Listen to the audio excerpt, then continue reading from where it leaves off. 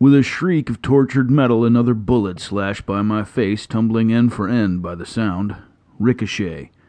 Tucking myself further back into the 3x3 steel cubbyhole at the end of the hall, not for the first time in the last 10 minutes, I questioned my inability to say no to pie. No doubt about it. If I got out of this alive, I was going to buy a Stairmaster. Maybe 2. 1 for each leg. In circumstances like these, inches could mean death. Resisting an urge to panic, I quickly pushed it away as I glanced down to check my weapons again. One was still hopelessly jammed, and the other one empty. So much for that. I know it's weird, but rounds just don't seem to last as long as they used to. I lay the blame for that squarely at the feet of Rosie O'Donnell. It would have been sweet for a bullet fairy, Disney-like and with a soft blue neon glow, to come flitting in right about then to bring me some fresh ammunition, but truth to tell, what I really needed was something with a little more authority, like maybe a rocket launcher. Mr. Brenner. Boneless again, with that grating, reedy voice of his, although I doubted he much cared what I thought about it, about that or anything else. He liked his voice. I knew. He liked it a whole lot, as a matter of fact. In his heart of hearts, I think he believed he sounded like a white Johnny Mathis. He didn't.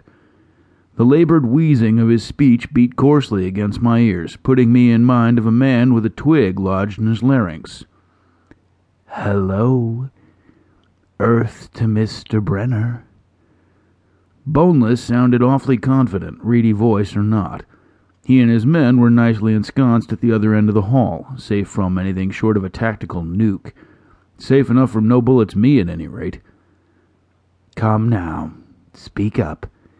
That last one was a bit close, I'll admit, but you're still alive and with us, for the moment. So here's some food for thought if you're able to digest it. I believe you're completely out of ammunition, and have been for the last few minutes. Am I right? He waited for an answer he wouldn't get. No matter. The only reason I haven't rushed you or had one of my men roll a hand grenade your way is because you have something of mine. I wish it back, unharmed. He meant the data disk I'd stolen. He didn't know I'd already hidden it. So, let's take a moment to pause in this fracas for some itemization. First, you're bleeding. I should know I inflicted your wounds. Plus, you're afraid. And who wouldn't be in your position? Finally, you and I both know there's no rescue coming. Not in this lifetime. There's only one way out of this hallway, and that's past me. He brayed a guttural laugh. And that'll make a fella pucker, as your kinfolk like to put it.